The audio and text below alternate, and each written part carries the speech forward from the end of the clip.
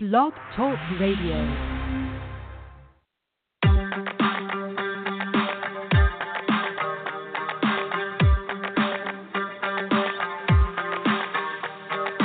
The Amethyst Oracle, Divination with a queer twist.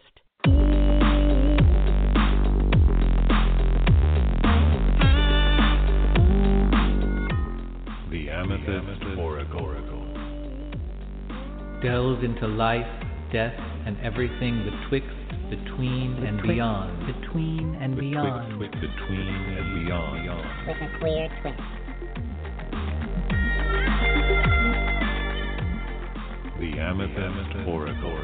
Divination with a queer twist. And now here are your hosts, Charlie Harrington and HiC Charlie.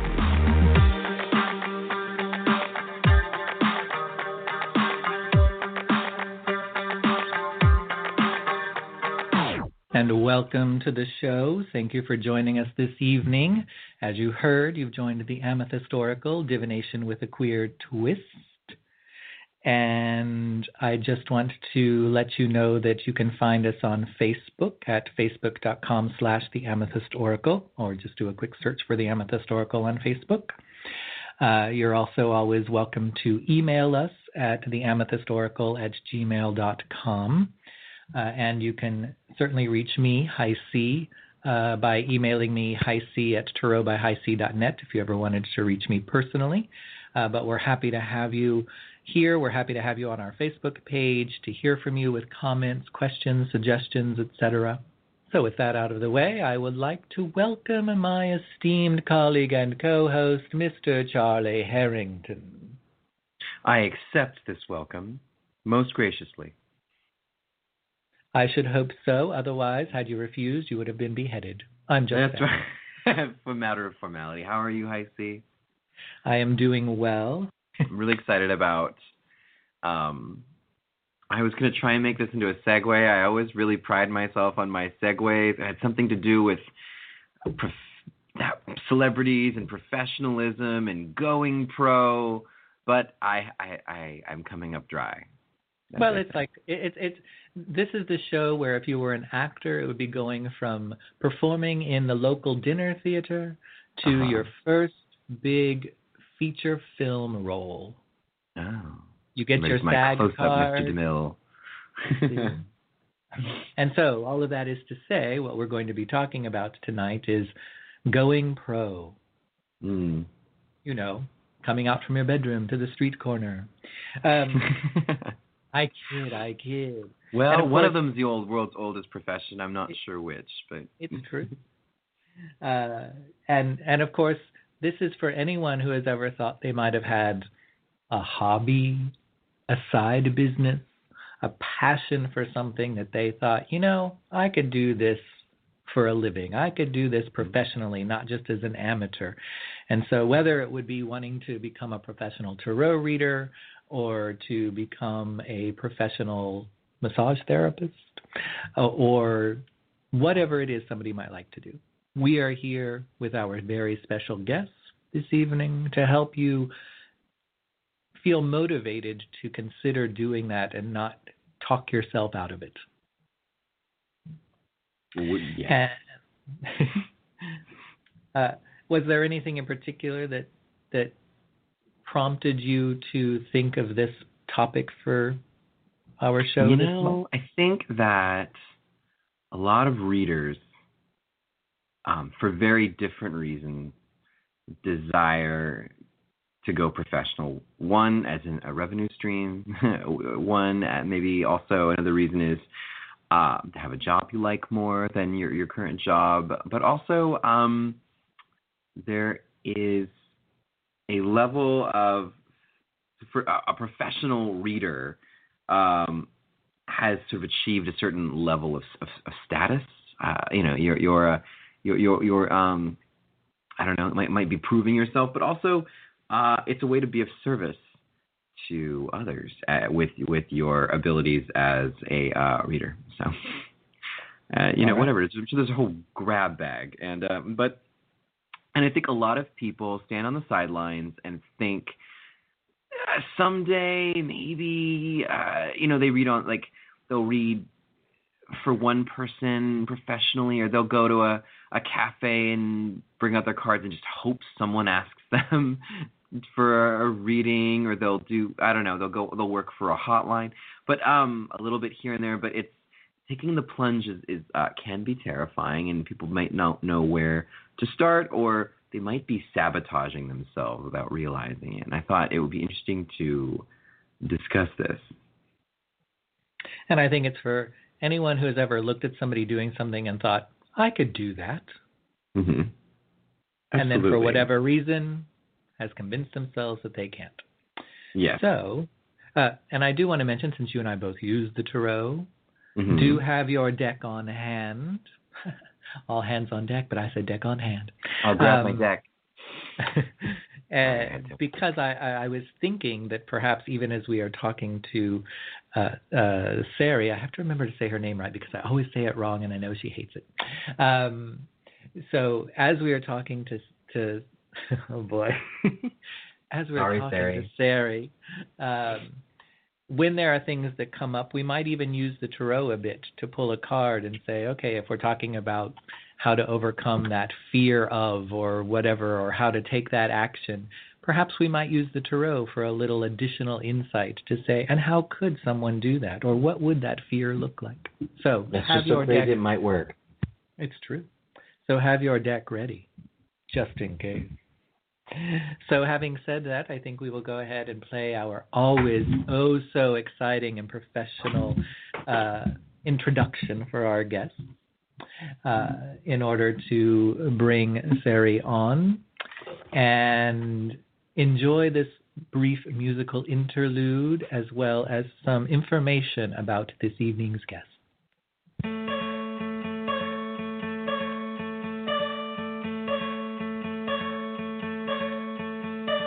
Hope when you take that jump, you don't feel the fall.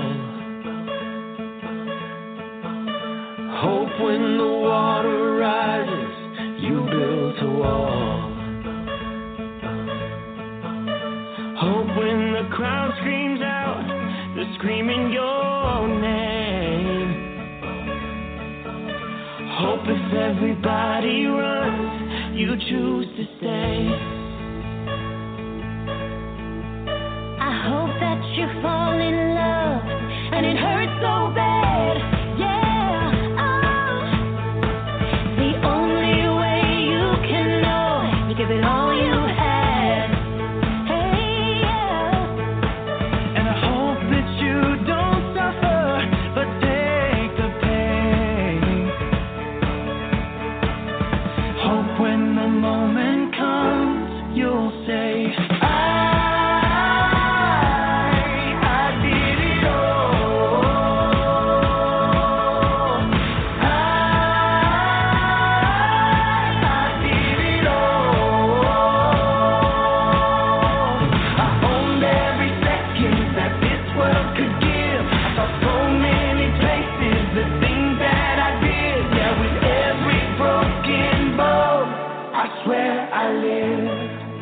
Joining Charlie and HiC on the Amethyst Oracle this month is SARI MELINE, the bold living, enthusiastic, optimist pants-wearing champion of the greatest you that you can be. SARI MELINE has been leading and coaching teams as a high-star hospitality executive for 15 years. She reaches into her Mary Poppins bag of yes and empowers you to reach for your fiercest goals. She is also the purveyor of unlimited positivity, despite earning her master's degree in Been There, Done That from the School of Hard Knocks. Working with SARI means finding ease where difficulty once lived, breaking through fables that keep you from excellence and believing in yourself with more conviction than you ever thought possible. Working with SARI means finding ease where difficulty once lived, breaking through fables that keep you from excellence and believing in yourself with more conviction than you ever thought possible.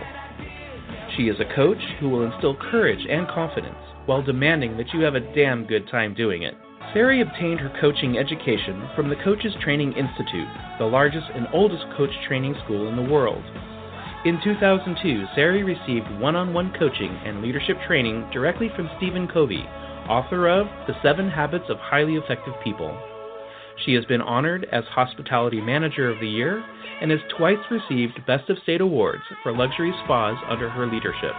SARI lives in Sonoma County, California, and is an active, passionate member of the LGBTQ community. Her clients identify in all ranges of the gender and sexuality spectrum.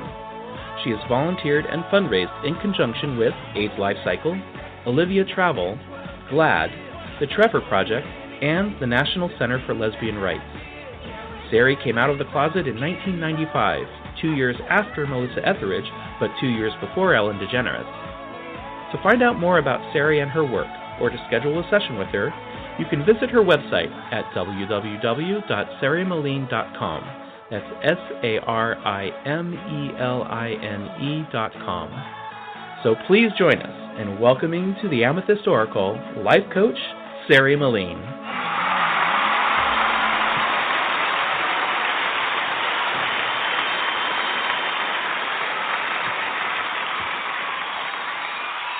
And welcome. If you can hear me over the crowd, SARI, welcome to the show. Thank you. Took a lot to get those people simmered down there. That was fun to listen to. I don't know that I've ever heard all of that said about me out loud. That was a lot of fun. I appreciate that. There's no going back on it now. Yeah, no, it's there. It's now solidified. I thought I would surprise you with the voice, too. I don't know if you recognize the voice. I did. Thank you. It was lovely. So we would like to extend our appreciation for being willing to be here tonight to talk about this topic of going pro. And, maybe we could just start out a little bit, give people a little insight as to who you are as a coach and the kind of work that you do and what it is that you try to help people accomplish and achieve through working with them. Sure. So it's interesting that we're talking about turning pro because I literally took something that I had been doing in my career and pulled that one section of it aside and decided to only do that.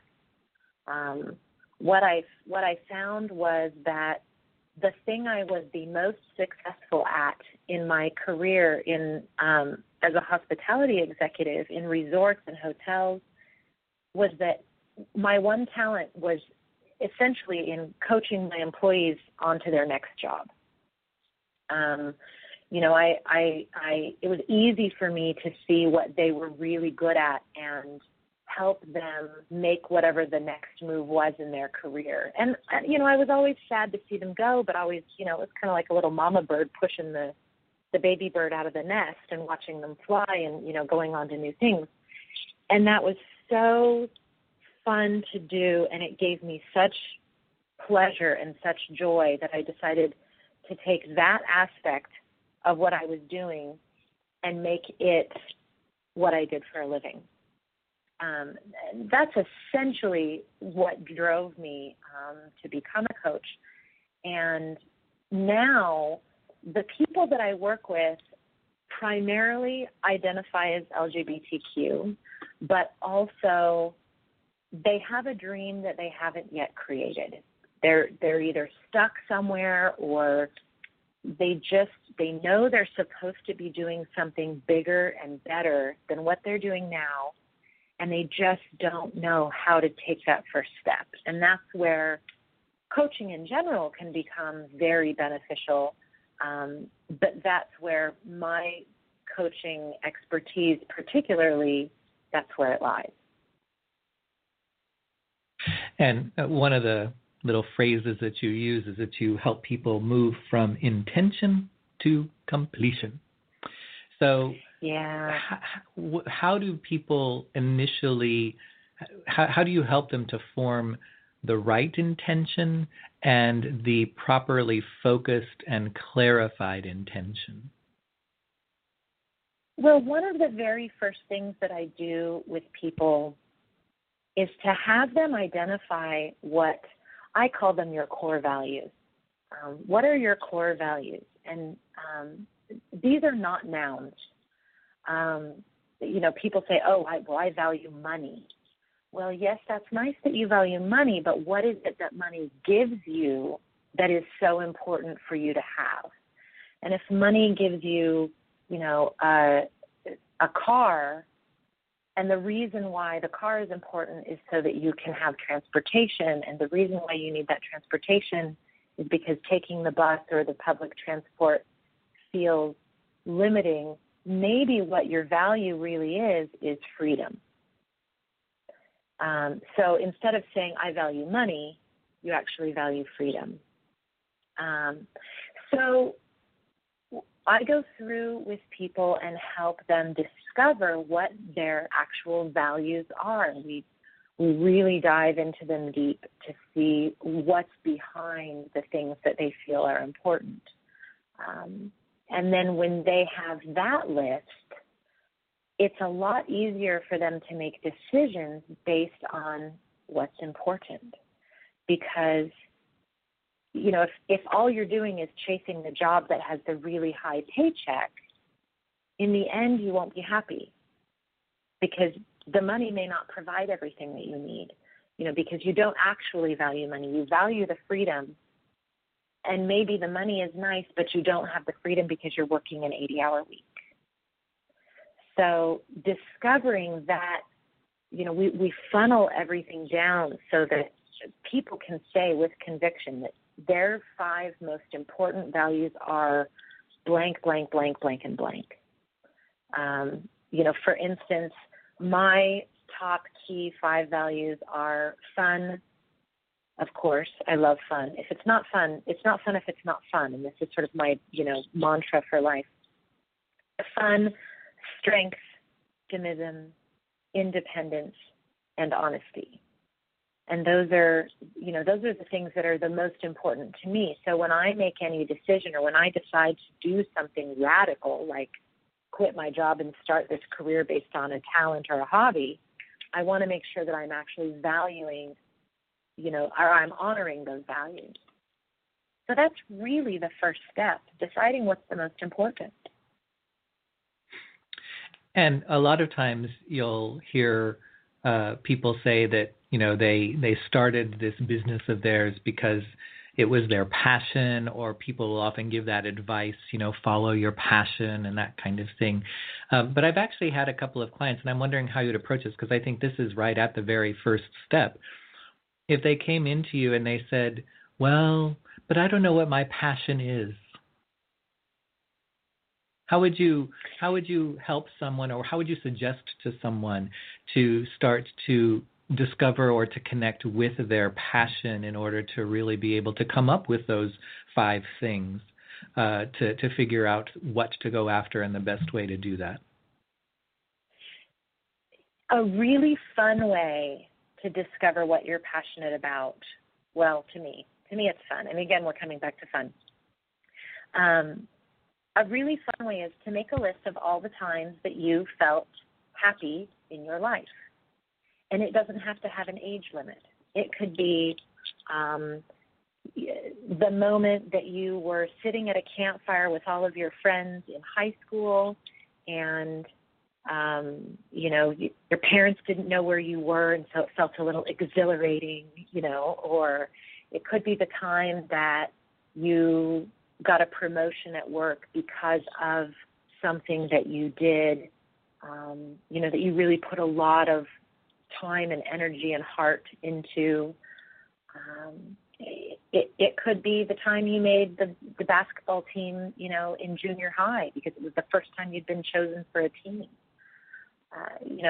All of those things, if you can go through and make a list, and, I say 30 is a good number, but I also think that the number could coordinate with your age. For instance, I'm 41, so I would like to come up with 41 items that indicate when I felt the most happy in my life. And it's not always easy. It really, gives you, it forces you to go back into your past and think, gosh, when was I really, truly happy? And if you look at that list, you'll start to see repetitive items. For instance, when you were chosen for something, if that shows up more often, a team or a job or a promotion or something, if outdoors shows up often for you, that, maybe your passion lies around being in the outdoors. If moments when you were helping others was what made you the most happy, maybe that's where your passion lies, is in helping others, and maybe, nonprofit work or a service position would be, better for you. So it's a good starting point, just making that list of when were you the most happy. Interesting. I love the way you phrase that, because I think a lot of people that I've heard, specifically with tarot, you sort of say like, I want to do a tarot. I want to read tarot professionally. How much should I charge? As if like leaping to the very end of the process is what makes the most. They kind of just want to, that's the most immediate thing. Like, okay, I guess I'm a reader, And I like that you're saying go to a very formative place and completely understand why it is you want to do this. Because I think it'll help you understand whether you should be doing it or not. If the reason for pursuing something is, does it lead to, you mentioned like the core values. I'm wondering what, at the most formative stages, what do you think are the the common mistakes that people make that kind of keep them from taking real steps toward doing what they want to? Well, I would differentiate between mistakes that are made, and that's one thing, and then the other thing, which is, what actually gets in the way. Mm-hmm. So let's talk about mistakes, because to me that's kind of easiest. Okay. I look at mistakes like, you said mistakes, but anything that sort of gets in the way there. A lot of people, especially when they're starting their own business, or they're starting to really, want to make money off of their talent or their hobby, it's just like you said, they jump all the way to how much should I charge? Or the other thing that I see people doing is they say, well, I'm going to have a business, so that means I need business cards, I need a website, I need a logo, I need, flyers, I need, they start thinking about all of the, sort of technological, quote unquote, necessities, rather than just going out and doing what it is that you want to do and asking people to pay you for it. For instance, in my line of work with coaching, I see so many coaches who come out of a coaching program, and they spend 3-4 weeks, or sometimes 3 or 4 months, designing a website, hiring a logo, graphic design artist, working on all that stuff. And when I ask them, how much time did you spend coaching this week? They go, oh, not very much. Mm-hmm. So, if teaching people how to fly fish is what you want to do, you don't need a website to do that. Nobody needs a website. Nobody needs to see a website in order to hire you, unless your business is operating solely off of an online forum. You really don't need a website. Just go do what you do. And the more people who experience what you are doing, the more word will get out. I want to say it's well known. I hope that it's well known that word of mouth is really the best business growth model. People want to do what other people are doing. And so word of mouth is very popular, and you will never get word of mouth if you waste a lot of time, ordering business cards.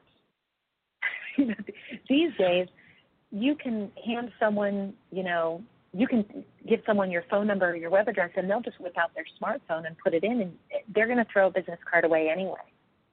That's very true. So as far as mistakes go, the thing that I find the most common is that people spend less time doing what they're good at and more time trying to do what they think is necessary in order to build a business.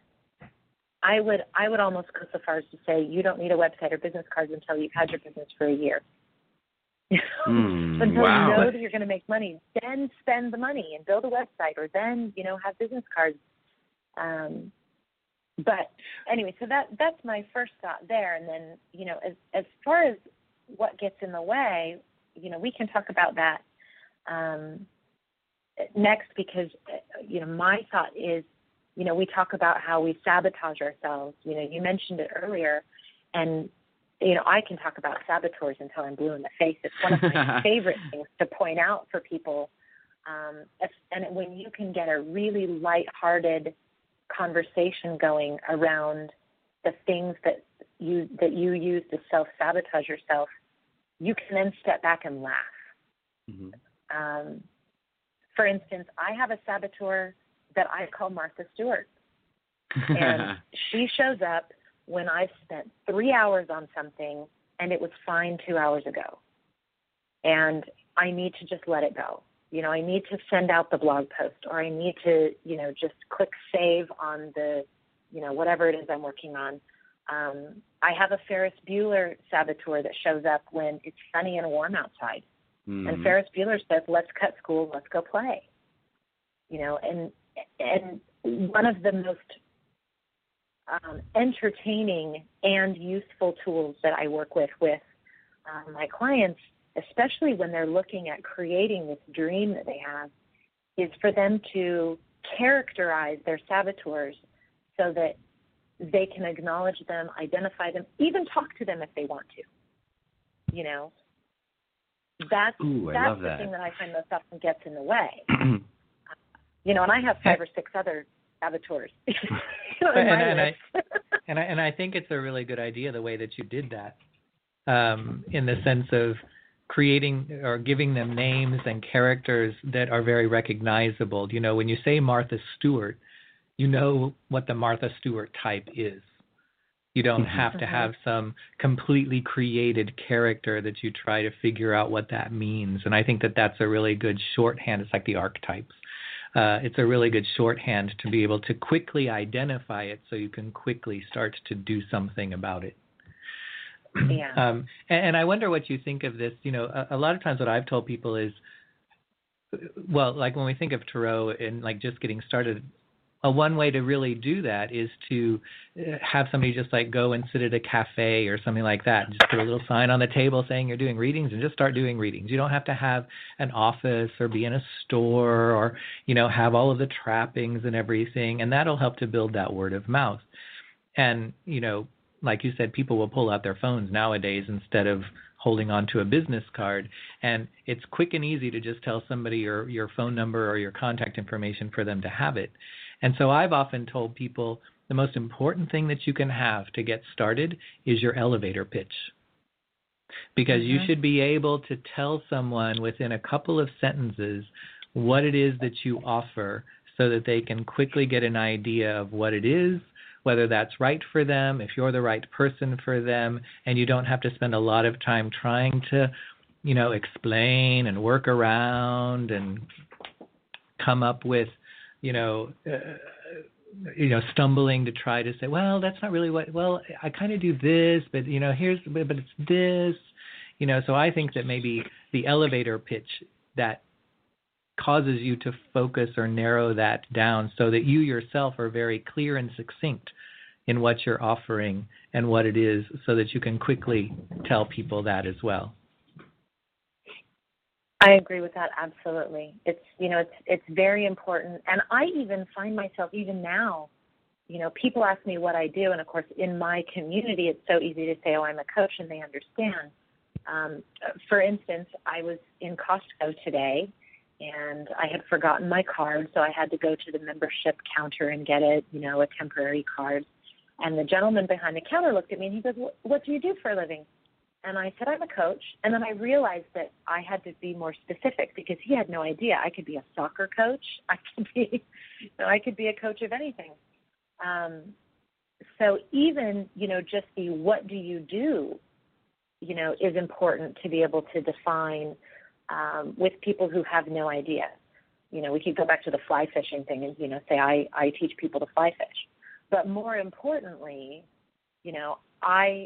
you could lengthen that by saying, I take people who have never fly fished before, I take them on a journey out to this really beautiful lake out in, X location, and we spend 3 or 4 hours working on your, fly tying skills, and then we go fishing.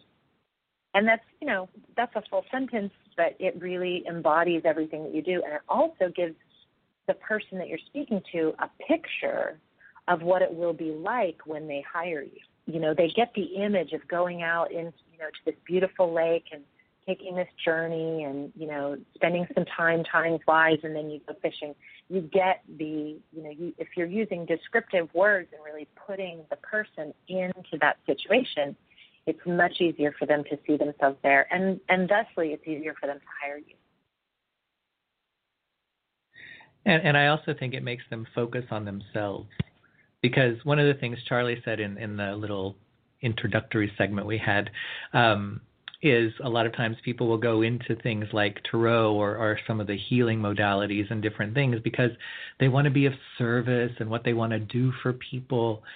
But I think that that's the wrong, and you can correct me, but I think that that's the wrong approach or the wrong initial way of thinking about it.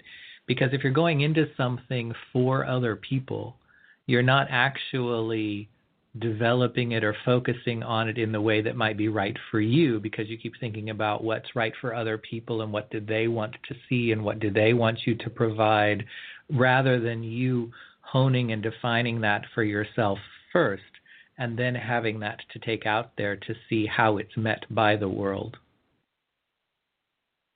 Absolutely. And I, if I were having, for instance, this conversation with a client, I would point them right back to their values. It's wonderful to be in service to others. I would offer that everybody that has a job in some way, or really everybody that exists in this world, is most of the time in service of others. We assume there are very selfish people and very, narcissistic, focused, on just themselves and nobody else people. But even if you are the receptionist in a doctor's office, you are providing a service for the doctor. Now, the difference is what you are doing that provides this service fulfilling your core values? So I could provide, for instance, I love that you bring up massage therapy because I am a licensed massage therapist, but it doesn't give me the satisfaction that coaching does. Because when I give a massage to someone, yes, I am providing a service and I am giving my talent to them, but because the majority of my work has primarily been done in a hospitality like a hotel setting, I very rarely saw people more than once. So I wasn't seeing any progressive change. And the part that was valuable to me was watching people transform and creating that transformation. And so that's why coaching is a much better solution for me as far as a career goes, because I get to be with people as they go through that transformation. So I wasn't doing well enough for myself by being a massage therapist. So as talented as I was, I gave it up as a profession because it wasn't fulfilling. And isn't it key what you just said when you said coaching was much better for you, that sometimes is what people also forget, is they stop thinking about what is best for them to be doing, and they think, I've seen this person doing this and being successful, or I've seen this over here, and they start to mimic, or they start to think they will be fulfilled doing what has fulfilled somebody else, rather than saying, but wait a minute, what's actually right or best for me? Absolutely. And, I love that you bring this up, HiC, because the thing that is the most important, especially when you're going pro with a talent or a hobby, or even, we could step aside and even say when you're making your next career move, or when you're, looking for the next job that you want to have, even if it's not being self-employed or being an entrepreneur, is that if you're just copying someone else, the authenticity is gone. You're not being yourself. You're essentially trying to be a version of somebody else. And that is exhausting. I mean, it is really tiring, both mentally, emotionally, even physically sometimes, to just try to mimic someone else's success. And I can promise you without a doubt that it is far less exhausting just to be authentic. It really is. And it also fuels your fire. It really ignites your passion when you're just being yourself versus trying to be someone else.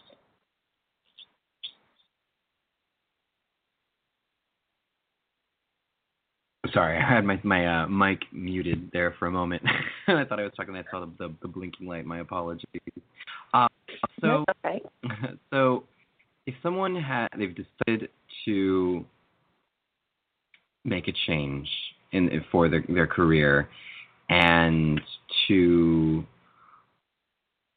they sort of encountered and experienced their inner saboteur.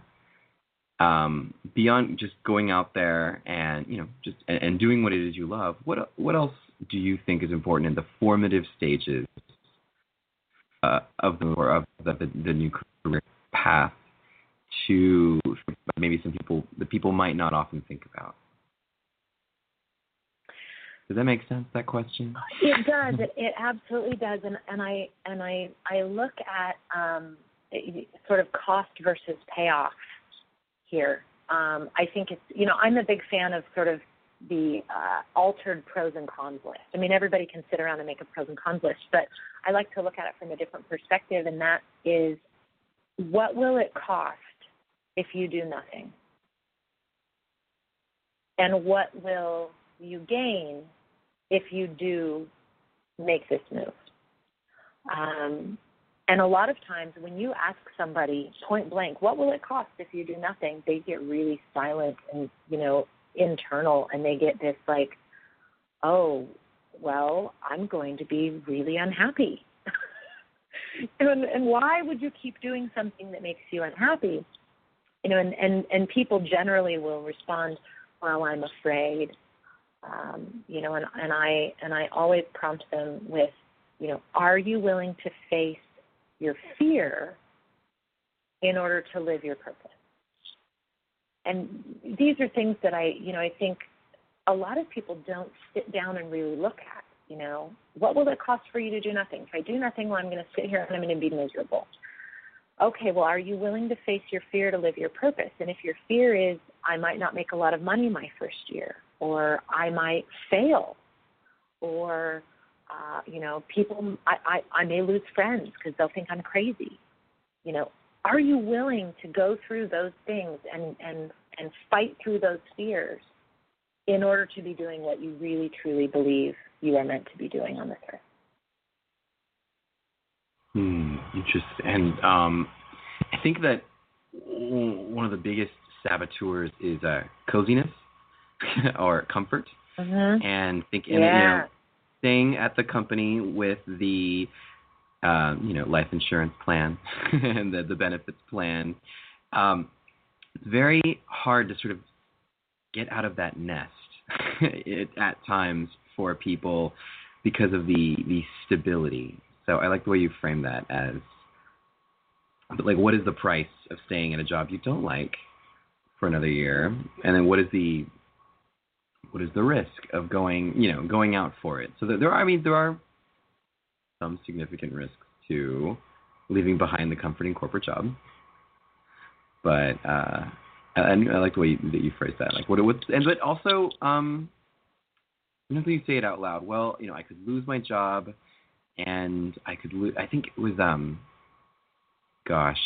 was Mary Greer, it's a famous tarot writer, who once talked about wanting to pursue something, writing a book or what. I can't remember exactly what it was. I think it was writing a book, and she said, "Well, but if I do this, I could have no income. I'll lose the house, and I'll have to live in a van. That would be the absolute worst case scenario." And then she thought about that, and she said, "Well, I could live in a van. I could do that. When you face the sort of the ultimate fear, like the ultimate like price or loss, like often it's something that's at some level surmountable and bounce back. Mm-hmm. I feel. I don't know.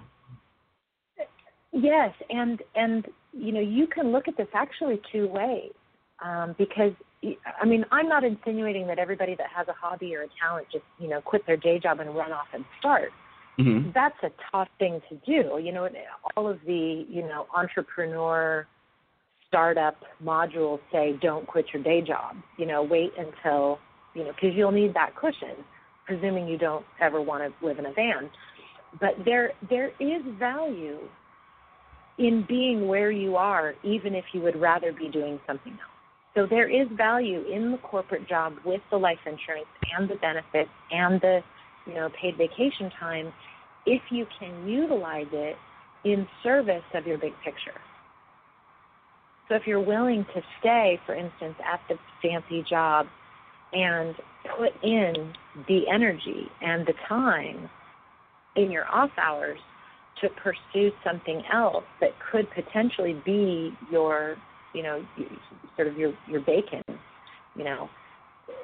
that would allow you to live, and then you can leave the big corporate job. There's definitely a value in staying where you are and adding this new revenue stream to your life. You don't have to always look at it like, well, gosh, what's it going to cost if I quit my job, and should I always be afraid of, living in a van? Because you don't, if you look at it from the right perspective, you potentially don't ever have to take that route. You can keep what you have, even if it's not your favorite, as long as you know that it is serving your bigger picture. And I think that also would speak to, sometimes it's not about knowing when it's time to get a new job or go off on your own, but it also can just be reaching a point where it's time to move to the next level, whatever that might mean. It could still be in the same field, in the same company, taking on a manager position or whatever it is, in order to have both the challenge and that sense of growing and evolving and progressing rather than being stuck. And so I'm curious how people can identify when the time for going to the next level has arrived, and then how to encourage or motivate them to be willing to take that step, rather than to get stuck in thinking that I'm already good at this, let me not risk taking on something that I might fail at or not be as good at, or I don't want to learn something new. So how do you know when it's time to just go to the next level versus starting something completely new? Well, I think it has a lot to do with how ready you really are.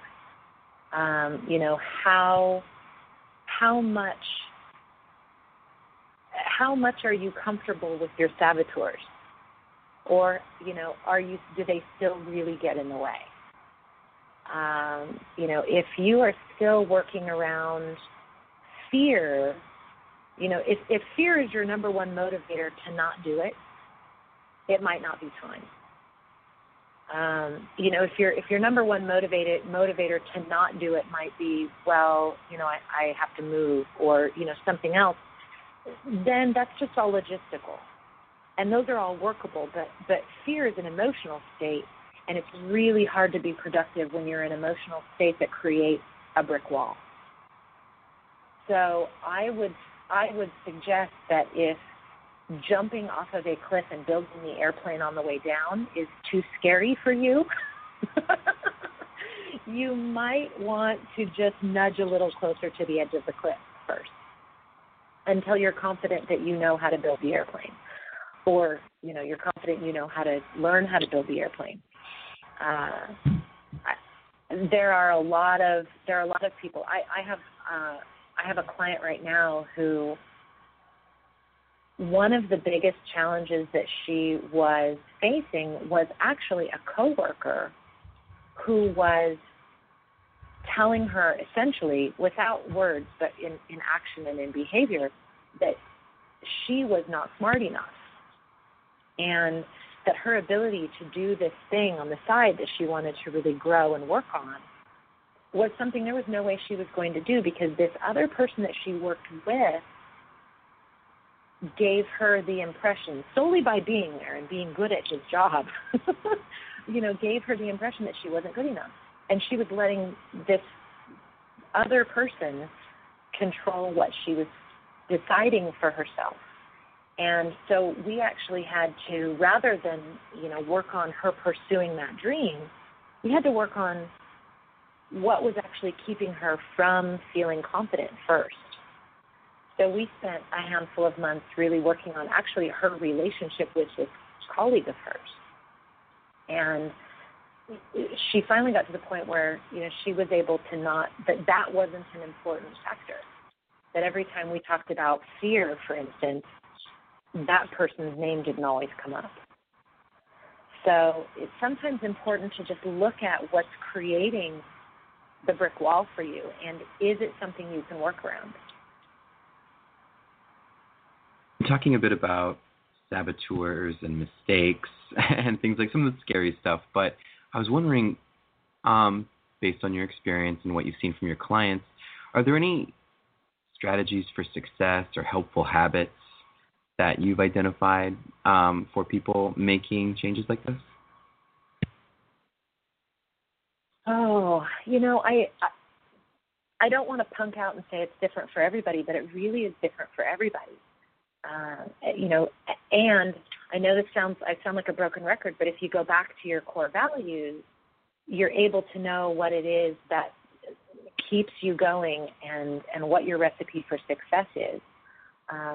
Because one of my values is fun, I have to look every day and say, is the majority of what I'm doing fun?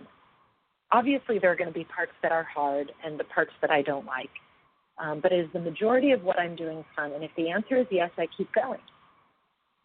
And because that defines me and what I'm best at, I know that it will create a path for me to be successful.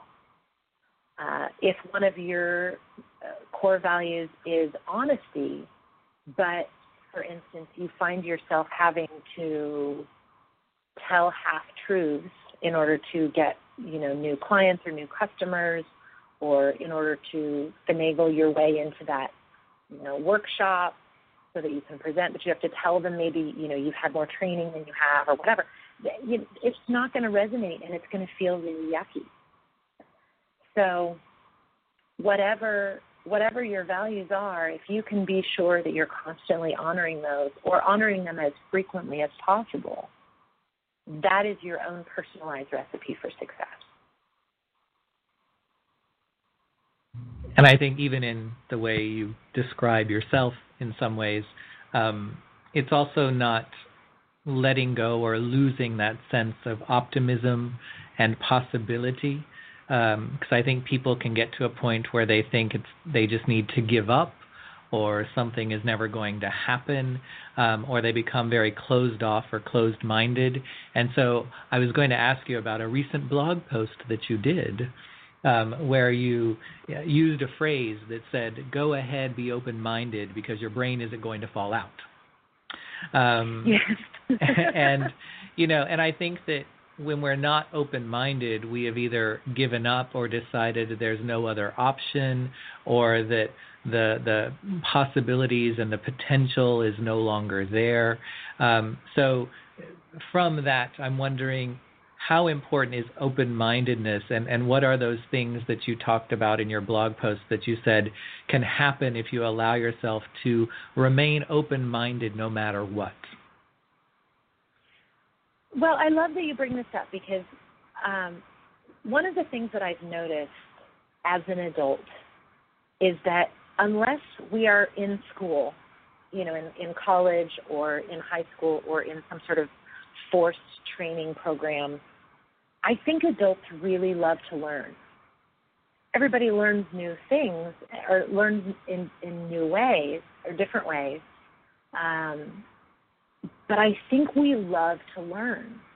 And it's such an eye-opening experience to allow yourself to literally open your mind and be available to new stories, new truths, new facts, new experiences, new talents maybe you didn't even know you have. I just started riding a bicycle for the first time in my adult life 2 years ago, and it was hard. That whole thing about it's just like riding a bike? It's nothing like just riding a bike. It's actually very challenging.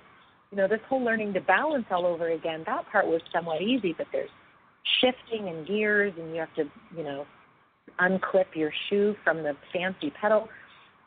And yet the process of learning how to ride a bike again as an adult was a great experience for me, because I was able to learn new things that I didn't know about before. So a handful of things happens when you really allow yourself to open your mind. One of the most important things being that you learn new things. And when you learn new things, you're able to function with more information than you had before. Imagine a 2-year-old trying to make a peanut butter and jelly sandwich versus a 20-year-old making a peanut butter and jelly sandwich. The more open you are to experiencing it, the easier it will become to do. And the same is true about interactions with other humans. When you learn more about, different types of people in your world, whether they have a different race or religion or, gender identification than you, just being available to ask questions gives you more information. And more information is always better. Now, to parallel that with beginning, a new phase of your life, I think it's really important to interview or ask questions of the people who either do what you do or will hire you to do what you do. So, opening your mind and saying, well, I think that what I want to do is this, and it's going to look like this, and this is how much it's going to cost, and this is how often it's going to happen. If you go out and you talk to the world and just get really curious, ask people, is this something that's valuable to you? Would you pay for this? Do you know somebody that you think would pay for this? What do you think you would learn? What do you think you would gain? You may find that the business plan that you have in your head is not at all what people want. And maybe you need to make some shifts, in order to be in service in a way that both suits you and suits your customer. It's one of those really important steps to building your business from scratch is finding out what the consumer wants, and is what you're providing actually what they want. And that's all a product of being willing to be a little bit vulnerable and be a little bit open-minded and go out there and just start asking lots and lots of questions. Get curious for the sake of your own success. I was going to ask if you could sort of sum up what people should do when they're thinking about it, but I think you just did that beautifully. And I went to a very visual place with a 2-year-old making a peanut butter and jelly sandwich, and I thank you for that. That was that was excellent. So if someone wanted to find out more about your services as a coach, how can they go about finding you?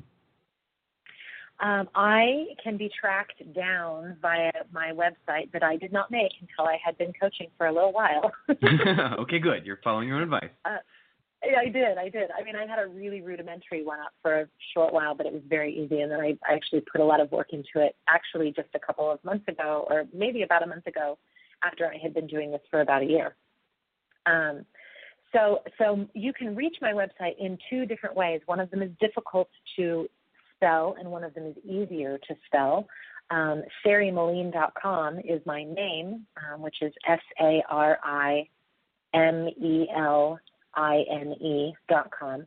That one's a tough one to remember, and I recognize that. My parents blessed me with a funny name. But you can also reach me by going to thelesbianlifecoach.com, which is very easy to remember, thelesbianlifecoach.com. And that will take you to my website where there are a handful of blog posts. I don't have all of them up, but there are several right now. And then also more information about me and what it is like to coach with me. And there's a contact page there as well.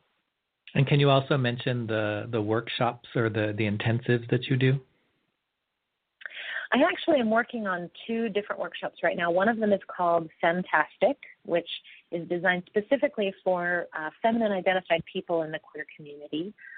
This one is literally a one-on-one, just you and me for a month, but it is intense. I mean, you really need to be able to donate 30 days of your focused, dedicated time because there's homework, there's really intense, deep inquiry, but we get it done fast. It's like a wham bam, thank you ma'am coaching experience, and that one is designed specifically for women who consider themselves at the top of their game already. Maybe they have the job that they want. Maybe they are already, successful, but there's just something missing. And for them, it might be honing a hobby. It might be, they feel professionally successful, but sort of emotionally unsuccessful, or, maybe physically unsuccessful. So Femtastic is designed just for that, for feminine identified women in the queer community who just want one more thing and think that they can really focus on that for a month. And the second one that I'm working on right now is much more local, probably doesn't apply to very many of your listeners, but it is called Life Launch, and it is a program to help high school students identify their core values and learn how to utilize their core values both in teamwork activities when they have their first job, also to use their core values to be able to interview well in the job circuit and even the college circuit. So that's one that my 17-year-old daughter and I are actually designing together, which is a lot of fun. And it is it's in person. So unless you live in Northern California, that one isn't really applicable. But most importantly, finding out any information or contacting SARI is by going to thelesbianlifecoach.com. Yes. Well, we would like to say 1,000 thank yous for being here with us tonight and sharing your wisdom and hopefully helping spur some of those people listening into taking that next step to move from hobby or just idea to actual real world manifestation of what they really want to be doing in their lives. So thank you very much. And I give you back 1,000 you're welcomes. And I also thank you for allowing me to be on the show tonight. It has been a wonderful time. Aww. We're going to take a quick break, so enjoy this break, and I will say that I chose this song specifically in honor of SARI's hair color and also her attitude in life.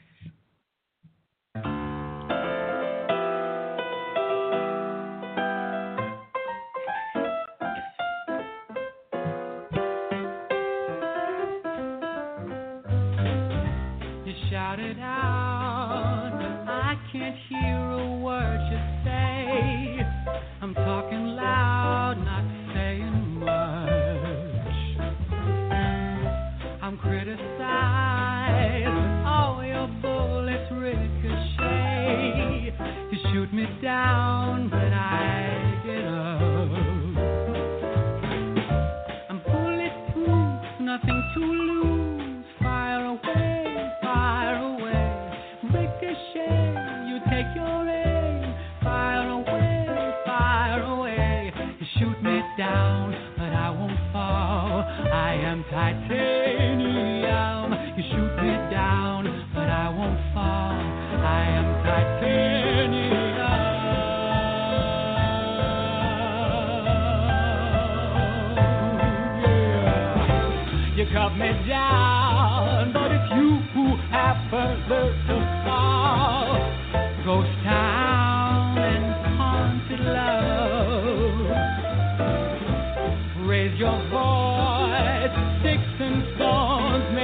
my bones. I'm talking loud, not saying much.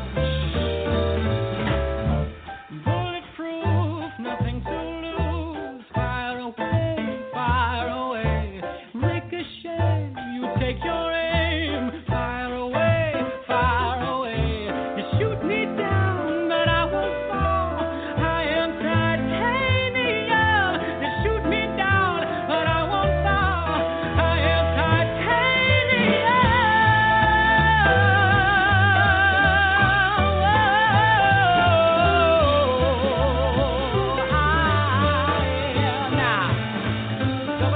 You're listening to the Amethyst Oracle, Divination with a Queer Twist, with hosts HiC and Charlie Harrington on Firefly Willows LIVE. Find out more at facebook.com/The Amethyst Oracle. Enjoy the show.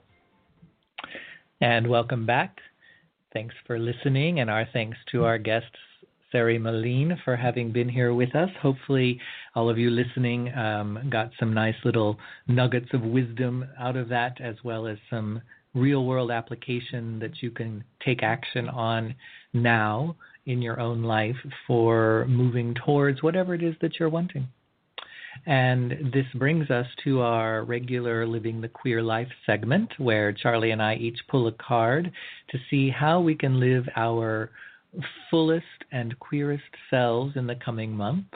So, Charlie, have you pulled your card for this deep wisdom? Oh yes, that's pretty deep. I pulled a card from the tarot, and I used it's a Rider-Waite-based deck. It's called the Secret Tarot, and I got the 9 of Swords, which is such a fun card for everyone. It's like a party in your head.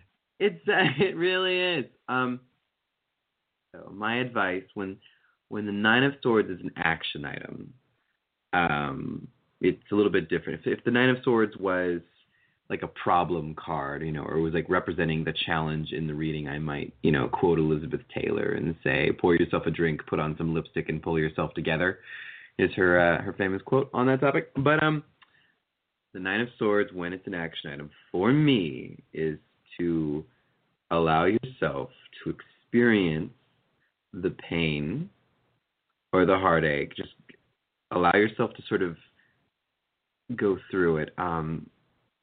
Mike Myers' mother-in-law, the one that the Coffee Talk lady is based on, gave a sort of a motivational video at one point, and she talked about the importance of the pity party. And the pity party is you stay in bed, which is indicated in the 9 of Swords. Stay in bed, don't take a shower that day, eat potato chips, watch a depressing movie, and just allow yourself to feel the feelings, with the idea that feeling them is cathartic, but it's about feeling and releasing them, which is, I think, the challenge with a 9 of Swords. It's very easy to stay in a 9 of Swords state. With 9 of Swords often indicates you're in your head, you're emotionally distraught, things seem very heavy, it's hard to imagine where to go from here, and the ability to spend some time confronting pain, confronting the struggle, and allowing yourself to be in that space, as long as it's helping you get through it, can be useful. So this is me telling you, the listener, to call in sick at work, and watch whatever, sad movie, and allow yourself to kind of experience it and transform from it. So what's the saddest movie you would suggest someone watch? What's the Shirley MacLaine? Okay, the one that she recommended in the talk was what's the Shirley MacLaine and I'm blanking. It's her daughter. The daughter is sick. Oh, isn't it Terms of Endearment? Terms of Endearment is the one that she recommended in that talk. What's an updated one? what was the saddest music in the world was a French film. I look to you, HiC, who knows a lot about French film, Mauvais and Rose. Well, but... I would say for the most cathartic movie you could watch, it would be a movie called HiC, HACHI, with Richard Gere and Joan, I forget her last name. That is a movie that if you need a good cry, watch that movie because you will cry from the gut, not just from manipulation, but it will come and it's like a good cleanse, you know, it just is going to pull it out of you. So if somebody feels they need to stay in bed all day and watch a sad movie, I'm going to highly recommend that they watch HiC, HACHI. If they wanted a tarot-themed one, watch The Red Violin, which is quite the tearjerker, and it has a tarot framing device throughout. That's all I'll say. All right. So I think that my card speaks perfectly and goes along with you. I see your job was to be the bright spot of sunshine. But in a good way. So my card is the Two of Swords. So the first thing that I notice is that both cards are in the suit of swords, which usually is associated with the element of air. I think that both of these cards are speaking to the fact that this is going to be a very airy period. And so we want to keep our wits about us. We want to be extremely careful about what we say and how we say it. We also want to be extremely careful about how we listen and don't hear what we expect to hear, but be very careful of double checking. If we think we misunderstood, if we think that we took a tone from that email that wasn't there because we were just reading it on a screen and there's no way to know what the tone was, double check. Go back and verify, follow up. And the Two of Swords, I think, speaks to that because the Two of Swords to me says, make sure you take time to sit with where your thoughts are taking you. Make sure you take time to sit with what it is that you read or what someone says before coming to a conclusion, before rushing to judgment, before assuming you know what it is that they meant. Or what you think their tone was. So don't read into things when it wasn't there. One thing for me that the Two of Swords is about is playing peacemaker or arbitrator. And we may find ourselves in that position, which means we want to make sure that we're not taking sides in situations and that even though we may find ourselves in the middle, there's no reason why we have to try to come down on one side or the other right away. Take the time to get all of the information, to investigate all of the evidence, and be a neutral party. Similarly, it could also mean we want to make sure that we seek out a third party, an objective party, a neutral party that can play that arbitrator or mediator role when we're having a conflict or when we are having an argument with someone, whether it's a work situation and going to HR or a personal situation and finding an objective friend that isn't just the friend of one or the other of the people involved, but is either a friend of both or doesn't have a stake in either side and can be a bit more objective. And also to not fall into the trap of being overly indecisive, because we can drive ourselves crazy by constantly coming up with yet another reason, yet another option, yet another choice, yet another thing to think about. At some point, we will need to just take action and make a choice and make a decision and see where it takes us. So sit with making that choice, but don't drive yourself crazy creating yet another and another and another option or choice, rather than staying focused on the choices at hand or the original choices. But I think that it goes to your card as well, because it's like saying, okay, it's okay to have all of those feelings of stress, anxiety, pity, whatever.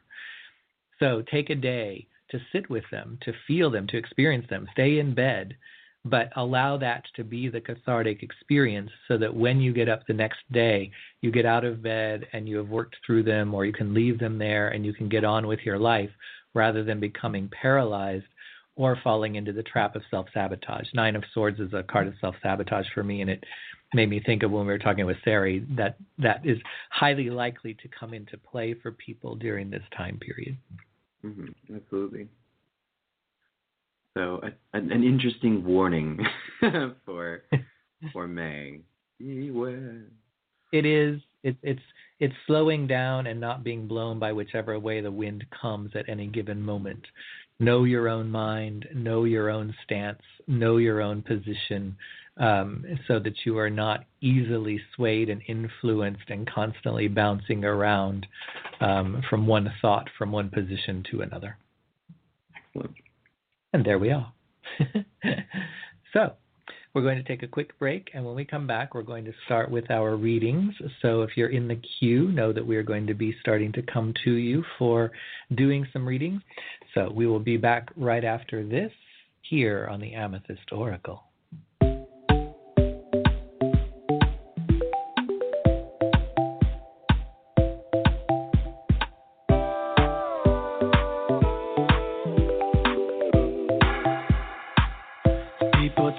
To be cautious.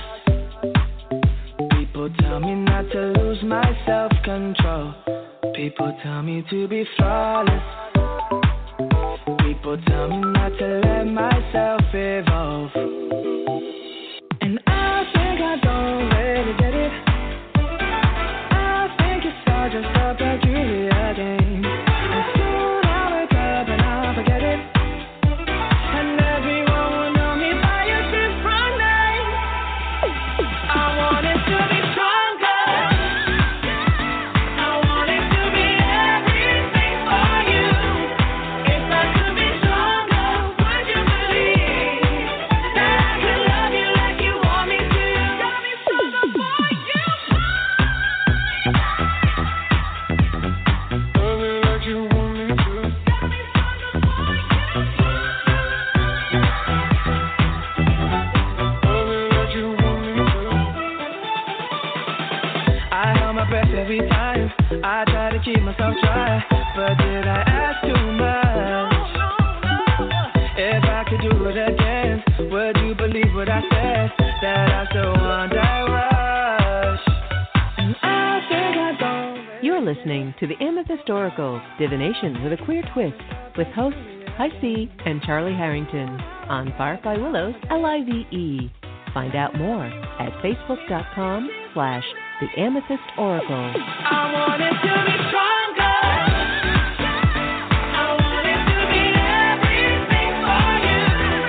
If I could be stronger, would you believe that I could love you like you want me to? Got me stronger for you. I wanna be strong for you. Like you want me to. Like you want me to. I wanna be strong for you. Like you want me to. I wanna be strong for you. And welcome back. My name is HiC. My co-host is Charlie. This is the Amethyst Oracle, and we have reached that point in the show where you have a chance to receive a reading live on the air. So we're going to go to our first caller, if you would so allow, Charlie. And this is someone calling from area code 914. Are you there, caller from area code 914? Yes, I am. Thank you so much for taking my call. Sure. Thanks for calling in. What's your name and where are you calling from? Kat, and I'm from New York. From New York. Wow. It's kind of late there. That's late. Yeah. So what is it that you would like for us to look at for you? I have two questions, if you don't mind, please. I guess it's kind of rolled into one. If I should come out there to LA for a while, and if I will meet a gentleman with the initials of KR while I'm out there. All right. Okay. Well, sounds like Well, it sounds like two questions. Unless, would you not come out here if you're not going to meet the gentleman who's K? More incentive for me to go if I do. Okay, I hear you. Okay. Yeah. Well, let me take a look. And this KR person is somebody that you already know, or this is just a psychic hit where you've received letters of who you will meet?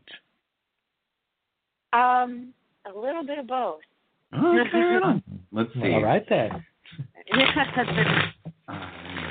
So I like to, for choices, I like to use a crossroads spread where I look at what happens if you go and what happens if you don't go.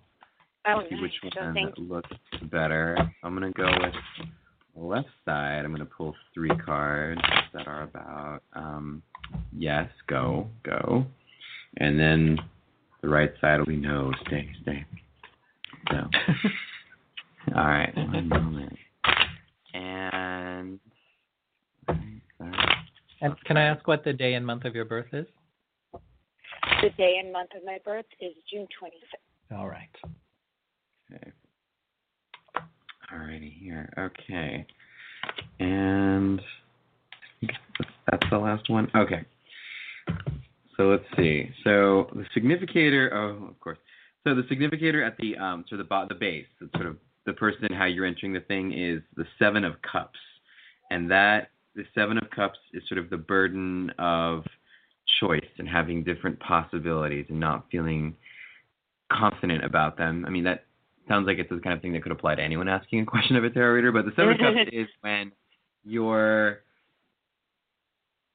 it suggests that there are other options for you looking into this, and you have other opportunities. But let's take a look just at going. Get the 9 of Wands, the 4 of Cups, and the Chariot for going. Let's take a look real quick at staying.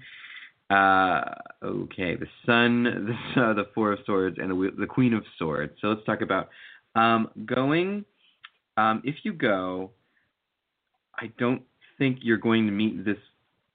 Okay, well, I'll tell you what. The 9 of Wands is all about having to fortify yourself and be strong in it. Sometimes it indicates a lack of communication. Sometimes it represents people not hearing us. And so since you asked about meeting a particular individual, I thought, that seems like that will be very hard to meet them because you're with the 9 of Wands. I hope I keep saying 9 of Wands. The 9 of Wands is all about sort of like a struggle for communication. The 4 of Cups, the image of the 4 of Cups traditionally is the person looking at 3 cups before them, sort of they're bored, they're unhappy, and they're sort of waiting for the 4th cup, the balancing. So looking at that, it suggests going and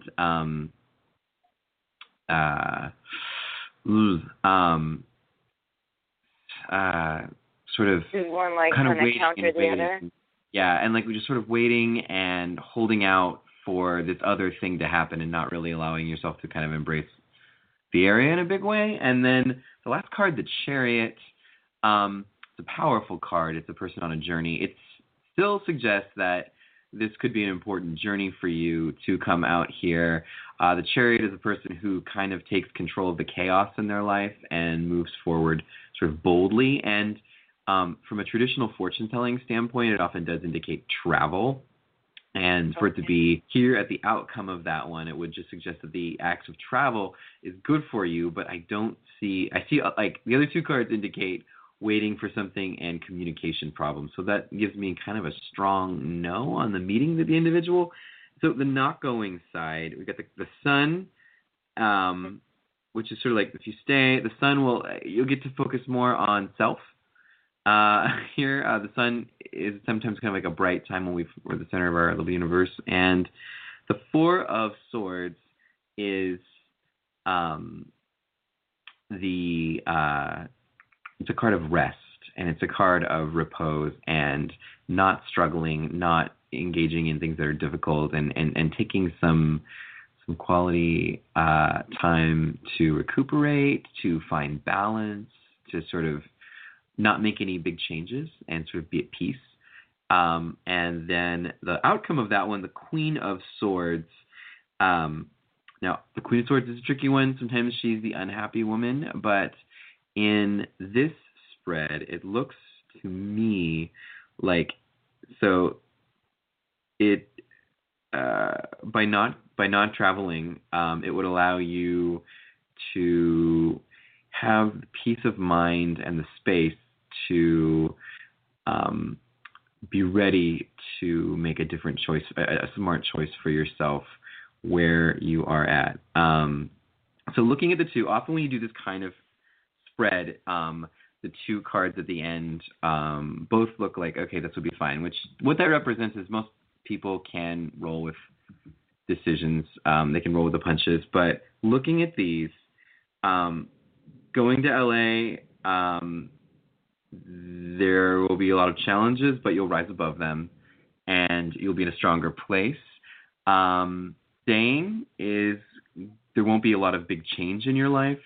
And at the end of the year, you'll be ready to make some smart changes for yourself. So it's so I leave that particular choice to you. But that's sort of, does that make sense? The distinction in the two. It totally does. Okay. Yeah, that totally resonates with what that. you say. With the Queen of Swords, at the outcome, I was wondering,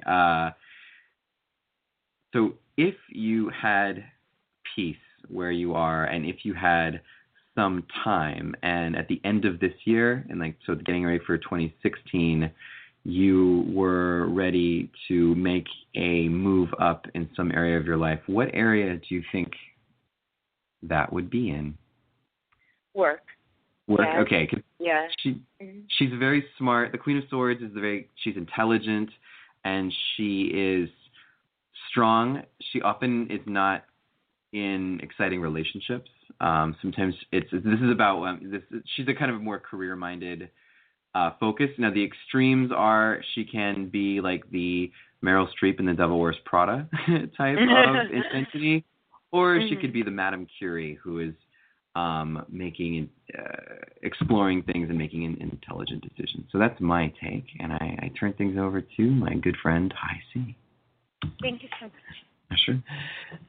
So when were you thinking of taking this trip? End of the month. I see.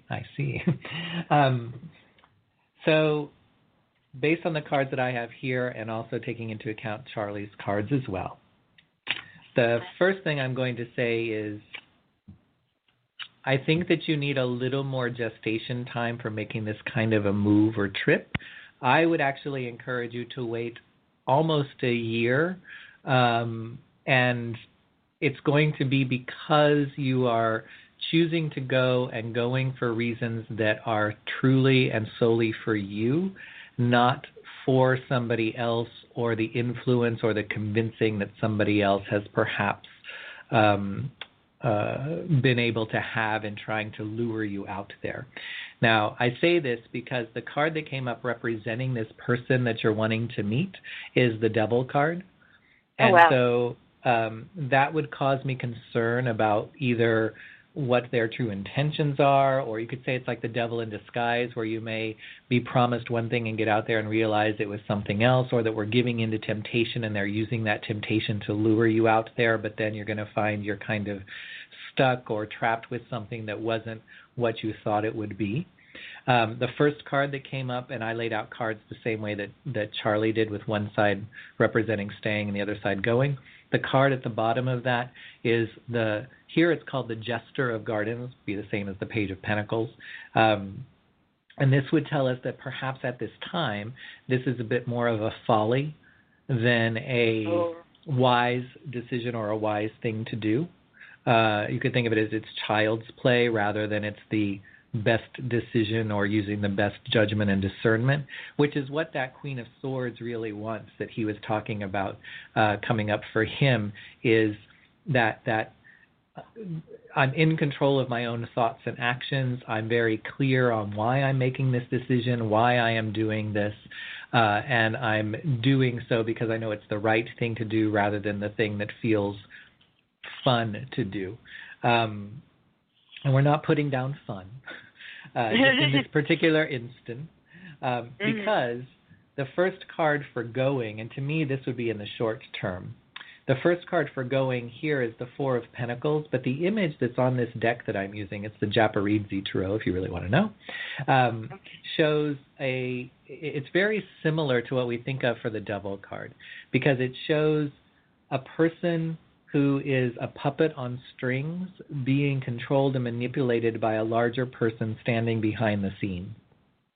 So I'm concerned that there are things going on behind the scenes, or that there is someone or something that is pulling some strings to try to make this happen, but it's kind of like the Wizard of Oz idea, what's behind the curtain, and it's not going to be what we think.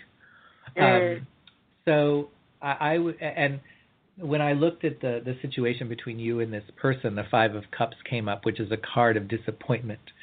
So I'm concerned that it would not live up to the hype, or you would end up being disappointed or getting your heart broken, and then feeling as if you put a lot of effort or took a lot of time out to do this and to travel all the way across the country for something that didn't really pan out to be what it was either promised to be or what you had thought it would be.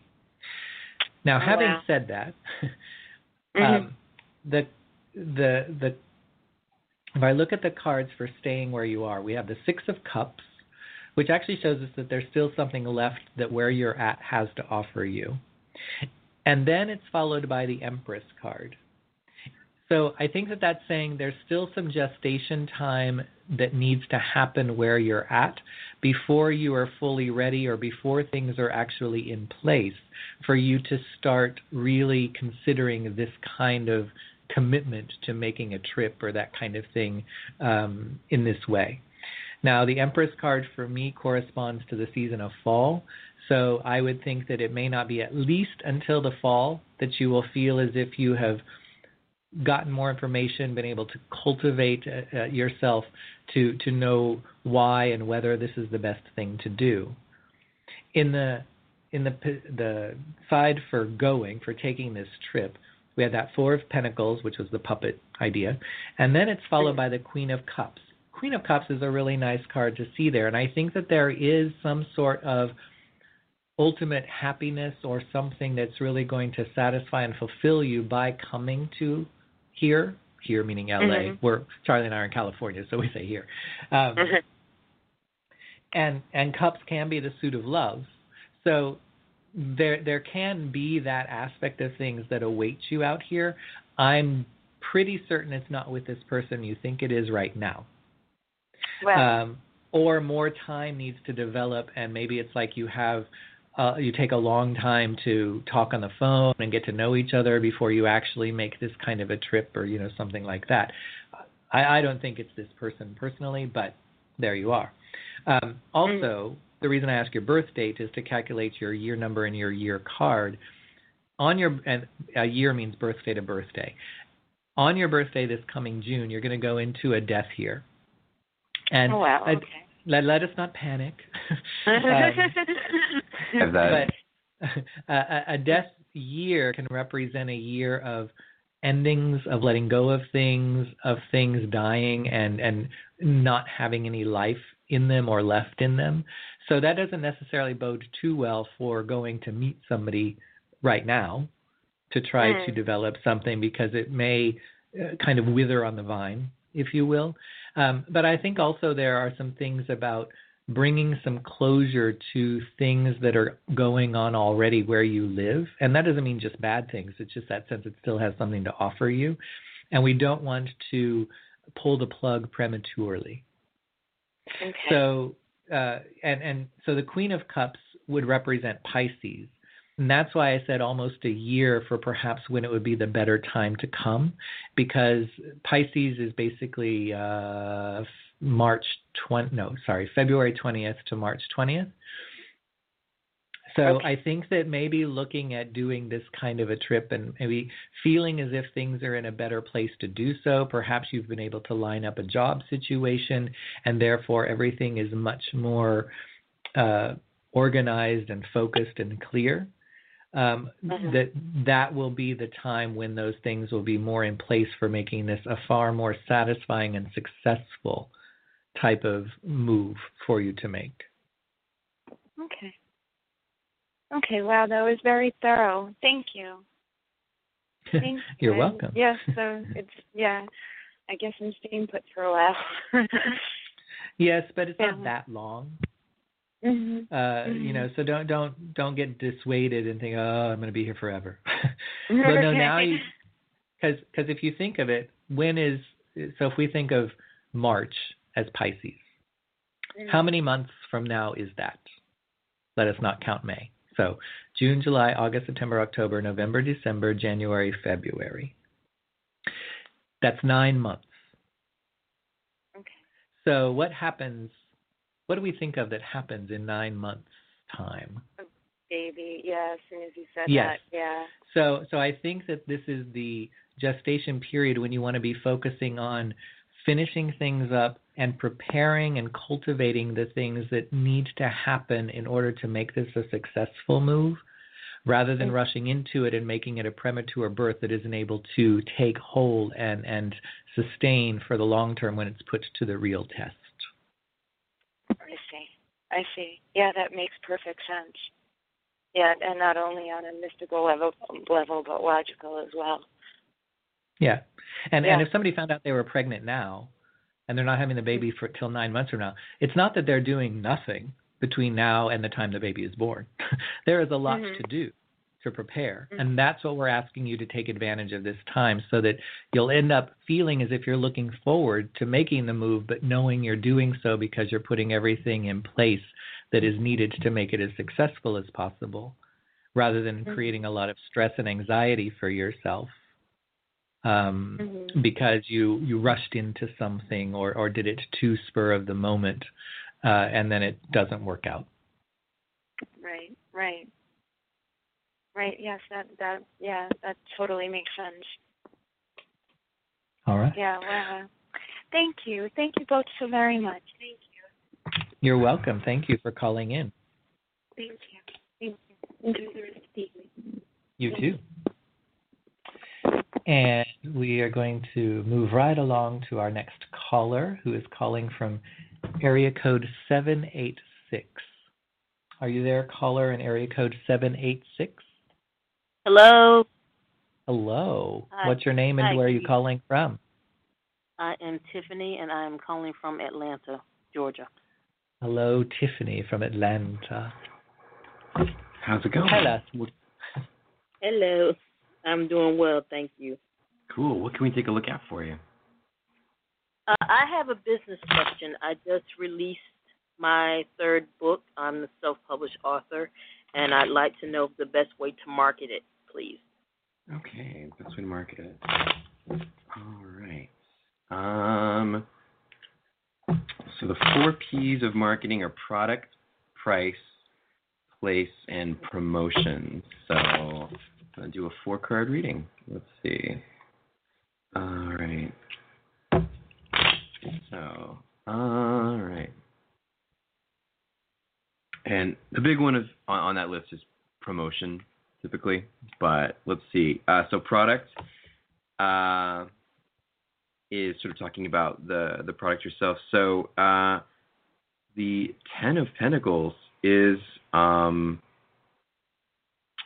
what the first one, and I'm wondering, do you send review copies of your writing to different authors to take a look at and comment on? Or have you ever thought about trying that? You mean before I release it to the public, or just to yeah, get reviews after sometimes it's you see like a quote on a particular on a book, and it'll, a different author will have weighed in on it. The reason I asked that, the 10 of Coins is the card of a strong family and a strong network, and I think that there are people within your network who are authors who could be useful to you, and since this is the product, P of marketing, where it talks about the thing itself, I wondered if you've considered asking other people to review and promote your books.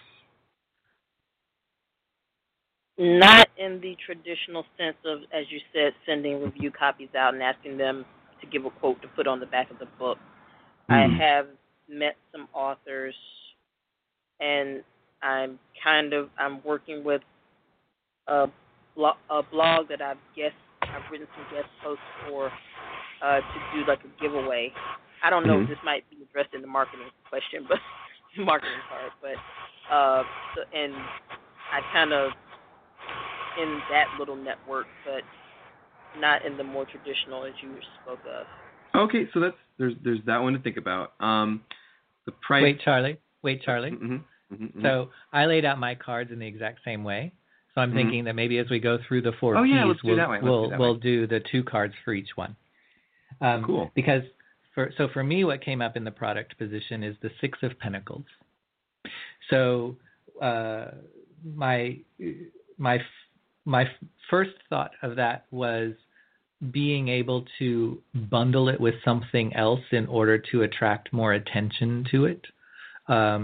And whether you are offering something with it, like if you buy the book, you get this free gift, or, if you get to this, you get a book at a discounted price. But also there are people who organize different like teleseminars and that kind of thing. And I'll see them every once in a while. Like Kim Wilborn does some, and and what she does is it'll be like, say, a telesummit on crystals, and she'll organize 12 people to do a thing about crystals over the course of 12 days, and then you can sign up for that for free, or you can pay like $37 or something.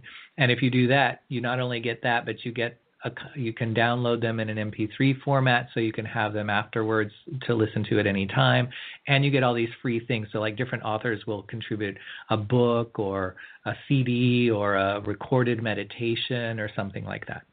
So similar to what Charlie was saying in the idea of like sending out review copies so that other people get a chance to see it and also talk about it to whoever they reach. I think that finding a way to somehow bundle it and include it as part of something else is going to be key to help getting more eyeballs on this product.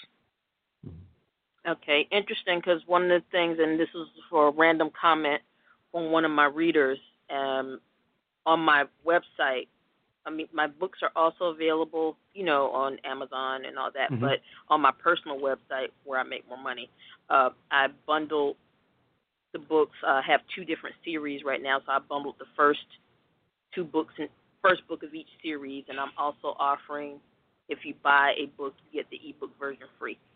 Well, excellent. And that's excellent, starting point, but having it included in a bundle, like let's say for a telesummit kind of thing, means that awareness of it gets to be reached to a different audience that wouldn't necessarily know you or come across your website.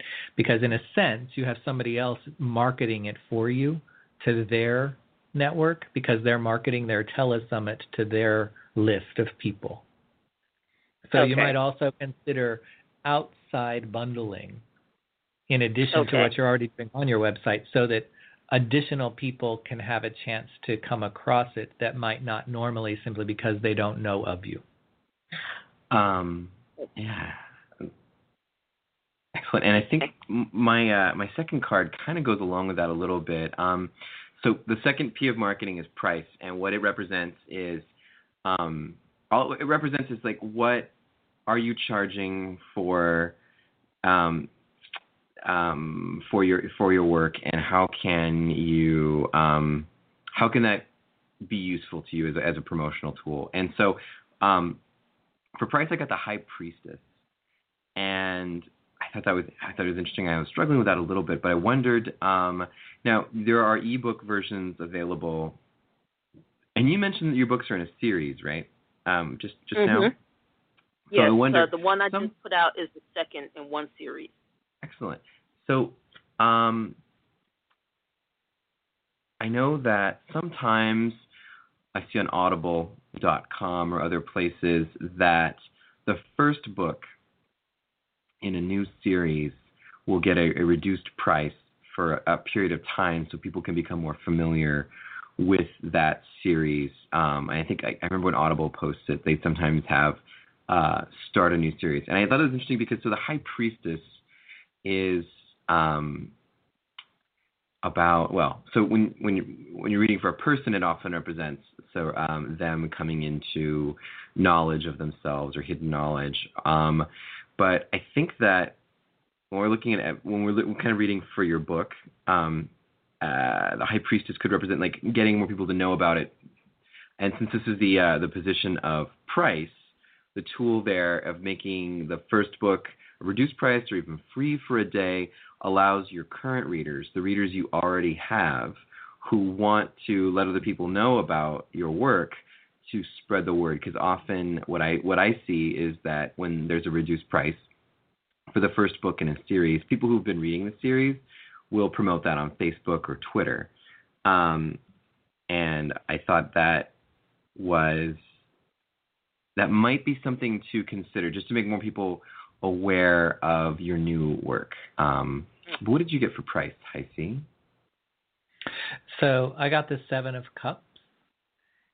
And one thing that tells me is that we need to have a variety of price points for people to be able to get into your work in some way. So, and that can mean that because if somebody says, well, I can't afford to pay $24.95 for the hardback, but I can pay $9.99 for the electronic version. But I'm going to throw out a wacky idea here that came to me as I looked at this card. What if you broke down the books into chapters, or maybe just the first one or something like that, and you sold it by chapter for 99 cents a chapter? Now, that doesn't mean somebody can't... What? As a subscription. Well, it could be a subscription, but it doesn't mean that they couldn't get the full book. So, and what this would indicate is that by doing 99 cents, because that's kind of that magic number people have kind of glommed onto at this point, they'll pay 99 cents for a song on iTunes or whatever. And what it could mean is if you get, like, let's just use an electronic version. If I got the electronic version full, the full version, it would be $9.99. But let's say that there's 12 chapters in the book. They could also do it at 99 cents a chapter, so that means they'd only have to pay 99 cents a month, and then by the end of the year, they would have the full book. And whether it's a subscription thing where they automatically get it and you charge the 99 cents, or it's available to them to come back and get the second chapter at 99 cents whenever they want. But ultimately what you would do is you would make more money, because 99 cents for 12 chapters is going to be more than $9.99 for the full book. But some people may be enticed by only having to pay $1 at this time, because they could save up for another $1 for next month versus having to lay out $10 right now. And sometimes that's just a psychological thing that happens for people. There's also people who are going to think, I'll save money and just get the whole book. Right. And so it can also entice people to go ahead and buy the book. So in either way, it's a win-win enticement. And so the idea of multiple price points, so really kind of think about that, and perhaps a subscription thing, or where something is available, and like Charlie was saying, maybe it's just the first book that's available at 99 cents a chapter, or the second book or something, but maybe thinking of something like that so that it entices people because it's small, but they would still have to do it in multiple times if they really wanted the full thing. Okay.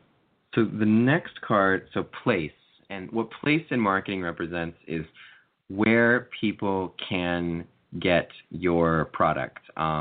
So often people run into trouble when they're their product is sold in a place that their ideal client doesn't go. But you got in my spread, you got the Hierophant, and you got a lot of the big cards, by the way. And the Hierophant is like the high priest or the Pope, and he represents tradition and traditional methods.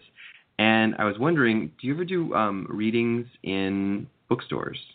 Not yet. I've been in contact with some independent bookstores. Of course, there aren't that many these days. But I contacted 4. 2 got back to me and want me to bring in copies of my book to sell on consignment. And they also offer, I could, do readings and stuff there. So what I'm interested about that is that, so because the Hierophant represents tradition, the traditional way to buy things is not online; it's in person in a bookstore. And sometimes with used bookstores, but also with independent bookstores, often people shop at them because they want to have kind of an identity or a community feeling.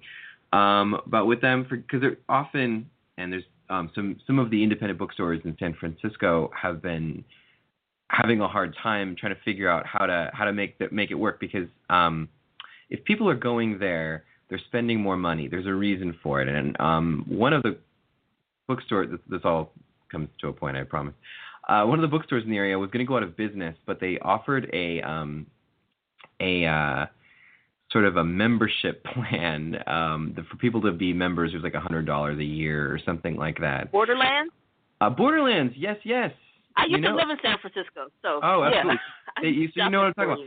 And what they discovered, to their great surprise, they thought that this wasn't going to work, but they had 300 people signing up for $100 memberships within 2 weeks or less. So what that told them was that there's a community of people interested in that bookstore, and they like events there because they associate themselves. Maybe it's kind of hipster, I don't know, but they associate the independent bookstore with something they want to be a part of, and they want to go there for events.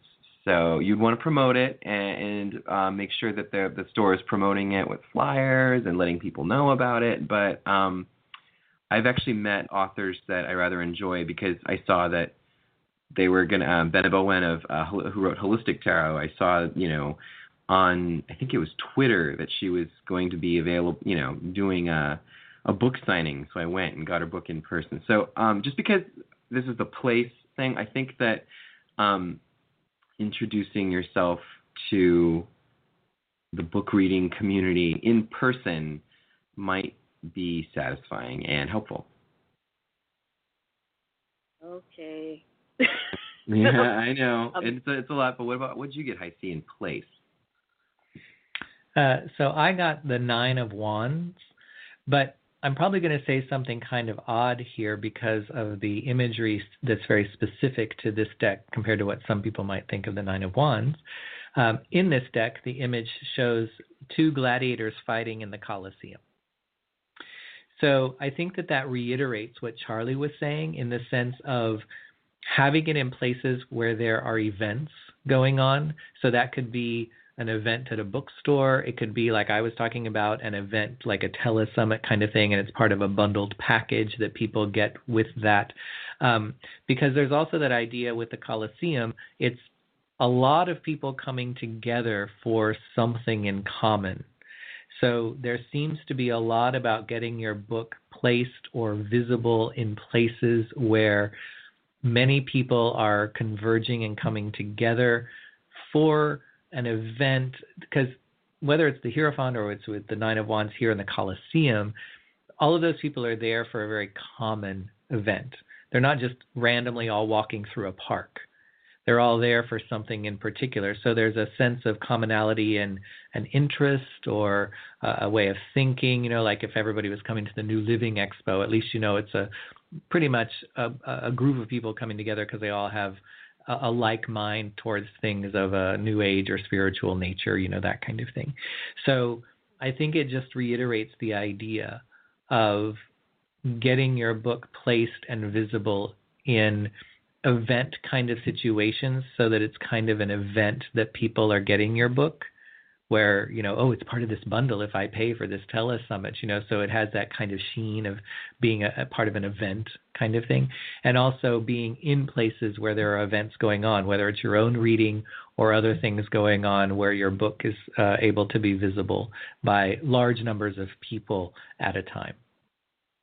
Sorority, I was a member bought a bulk order of my books to put in a gift bag to give out to a scholarship recipient.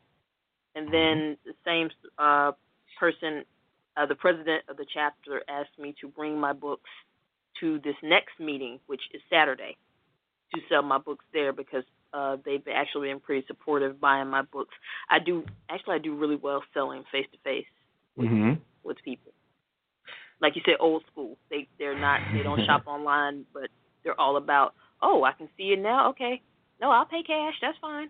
Even though I have a Square. But they're like, I'll pay cash. I'm like, okay. And the thing to keep in mind with the face-to-face is sometimes it can feel like, oh, my God, that's a lot of work to sell one book. But the difference is when people meet you, they have a much deeper experience of who you are, and they want to share you. You're their secret friend. They know you. They know an author, and they're very proud of that. And so it can create this it's bigger than just, okay, what does it take to sell this book? It's creating a bigger thing with that. So the fourth P. Oh, and then sorry, as I say, there's a book festival coming up this summer. And last year I didn't do it because my book wasn't out yet, but it's for independent authors, and so I have the opportunity if I want to buy a table to sell my books or go in with somebody, and purchase a table. That's a lot of people. It's pretty big. Interesting. So let me roll that in a little bit to what. So promotion is the fourth P, which is when people think about marketing, they mostly think about the promotion piece or the advertising piece. And you got the moon, and the moon is a tricky card. Now, at the first thing about the moon is that I would probably want to acknowledge that there's online advertising can be very strange and intimidating and intense, and it would be very normal for you to feel a bit overwhelmed by it or unhinged by it, and to feel like the biggest problem with it is the sort of big question of like, is anyone seeing this? Is anyone really clicking on this? Is this how people buy books? I think one thing just to acknowledge that the big thing for you to promote this book, when I was having a little trouble with, I'm like, okay, what are the things about the moon? Okay, well, fear and illusions, but the big one of the kinder meanings for the moon is about stimulating the imagination. So to promote your books, you might want to think a little bit. This is easy for a tarot reader to say, just to think a bit outside of the box and think about what can you do to stimulate the imagination of your potential reader. I think that for you, the traditional model of just having a thumbnail image on websites that's a cover of your book with a quote and having people click on that is not the best way to go. So a couple things to think about. One, sometimes the moon is about engaging the senses, and I wonder, have you ever recorded yourself reading your work? I think I kind of did a little of it once I did a YouTube video, but I think I did that once. I got a lot of clicks on my blog when I did video, but I hate doing it because then I have to put on like makeup and make my hair. No, you could do audio. So the way to do it with audio would be Audacity is a free audio editing, and it's a very simple program. It's what we use to edit some portions of what I use to edit some portions. So HiC has better stuff, but it can make what your recording sound a little more more professional by canceling noise or whatever. And because you want to be activating their imagination, I would have the recording of your voice, and if you wanted to do it as video, you can put images that are associated with your book or what you're reading. in, make it kind of more of a slideshow, then you can do it as yourself. The big thing about when people see you, they connect more with you. They will connect to you like with the material. You can even have other people read your book and record them if there's someone you would want to record. It doesn't have to be you, but that is going to be more stimulating to the imagination and more fun than traditional online pay-per-click advertising like with Google AdWords. Mm-hmm. And it's important to be sort of separated from the herd. I think a lot of books advertise on other writers' pages. A lot of books advertise or like on podcasts about literature. But I think that if you can find interesting and sensual ways to connect your writing with, or to connect with your writing, if that's photo collage, if that on your site, or if that's recordings, or I think that would be very useful, is what I'll say. But I don't want to bogart this session. So, HiC, what did you get for promotion? So for promotion, I got The Empress Reversed. And one thing I would say with that is it's asking you to step outside of your little walls and go into new, foreign, or unfamiliar territory in order to promote your book or to get new eyeballs to discover you and your work. It also seems to suggest that perhaps a need for something a little more experimental. So if I think of the Empress relating to Virgo, then the reversal says we need to let go of that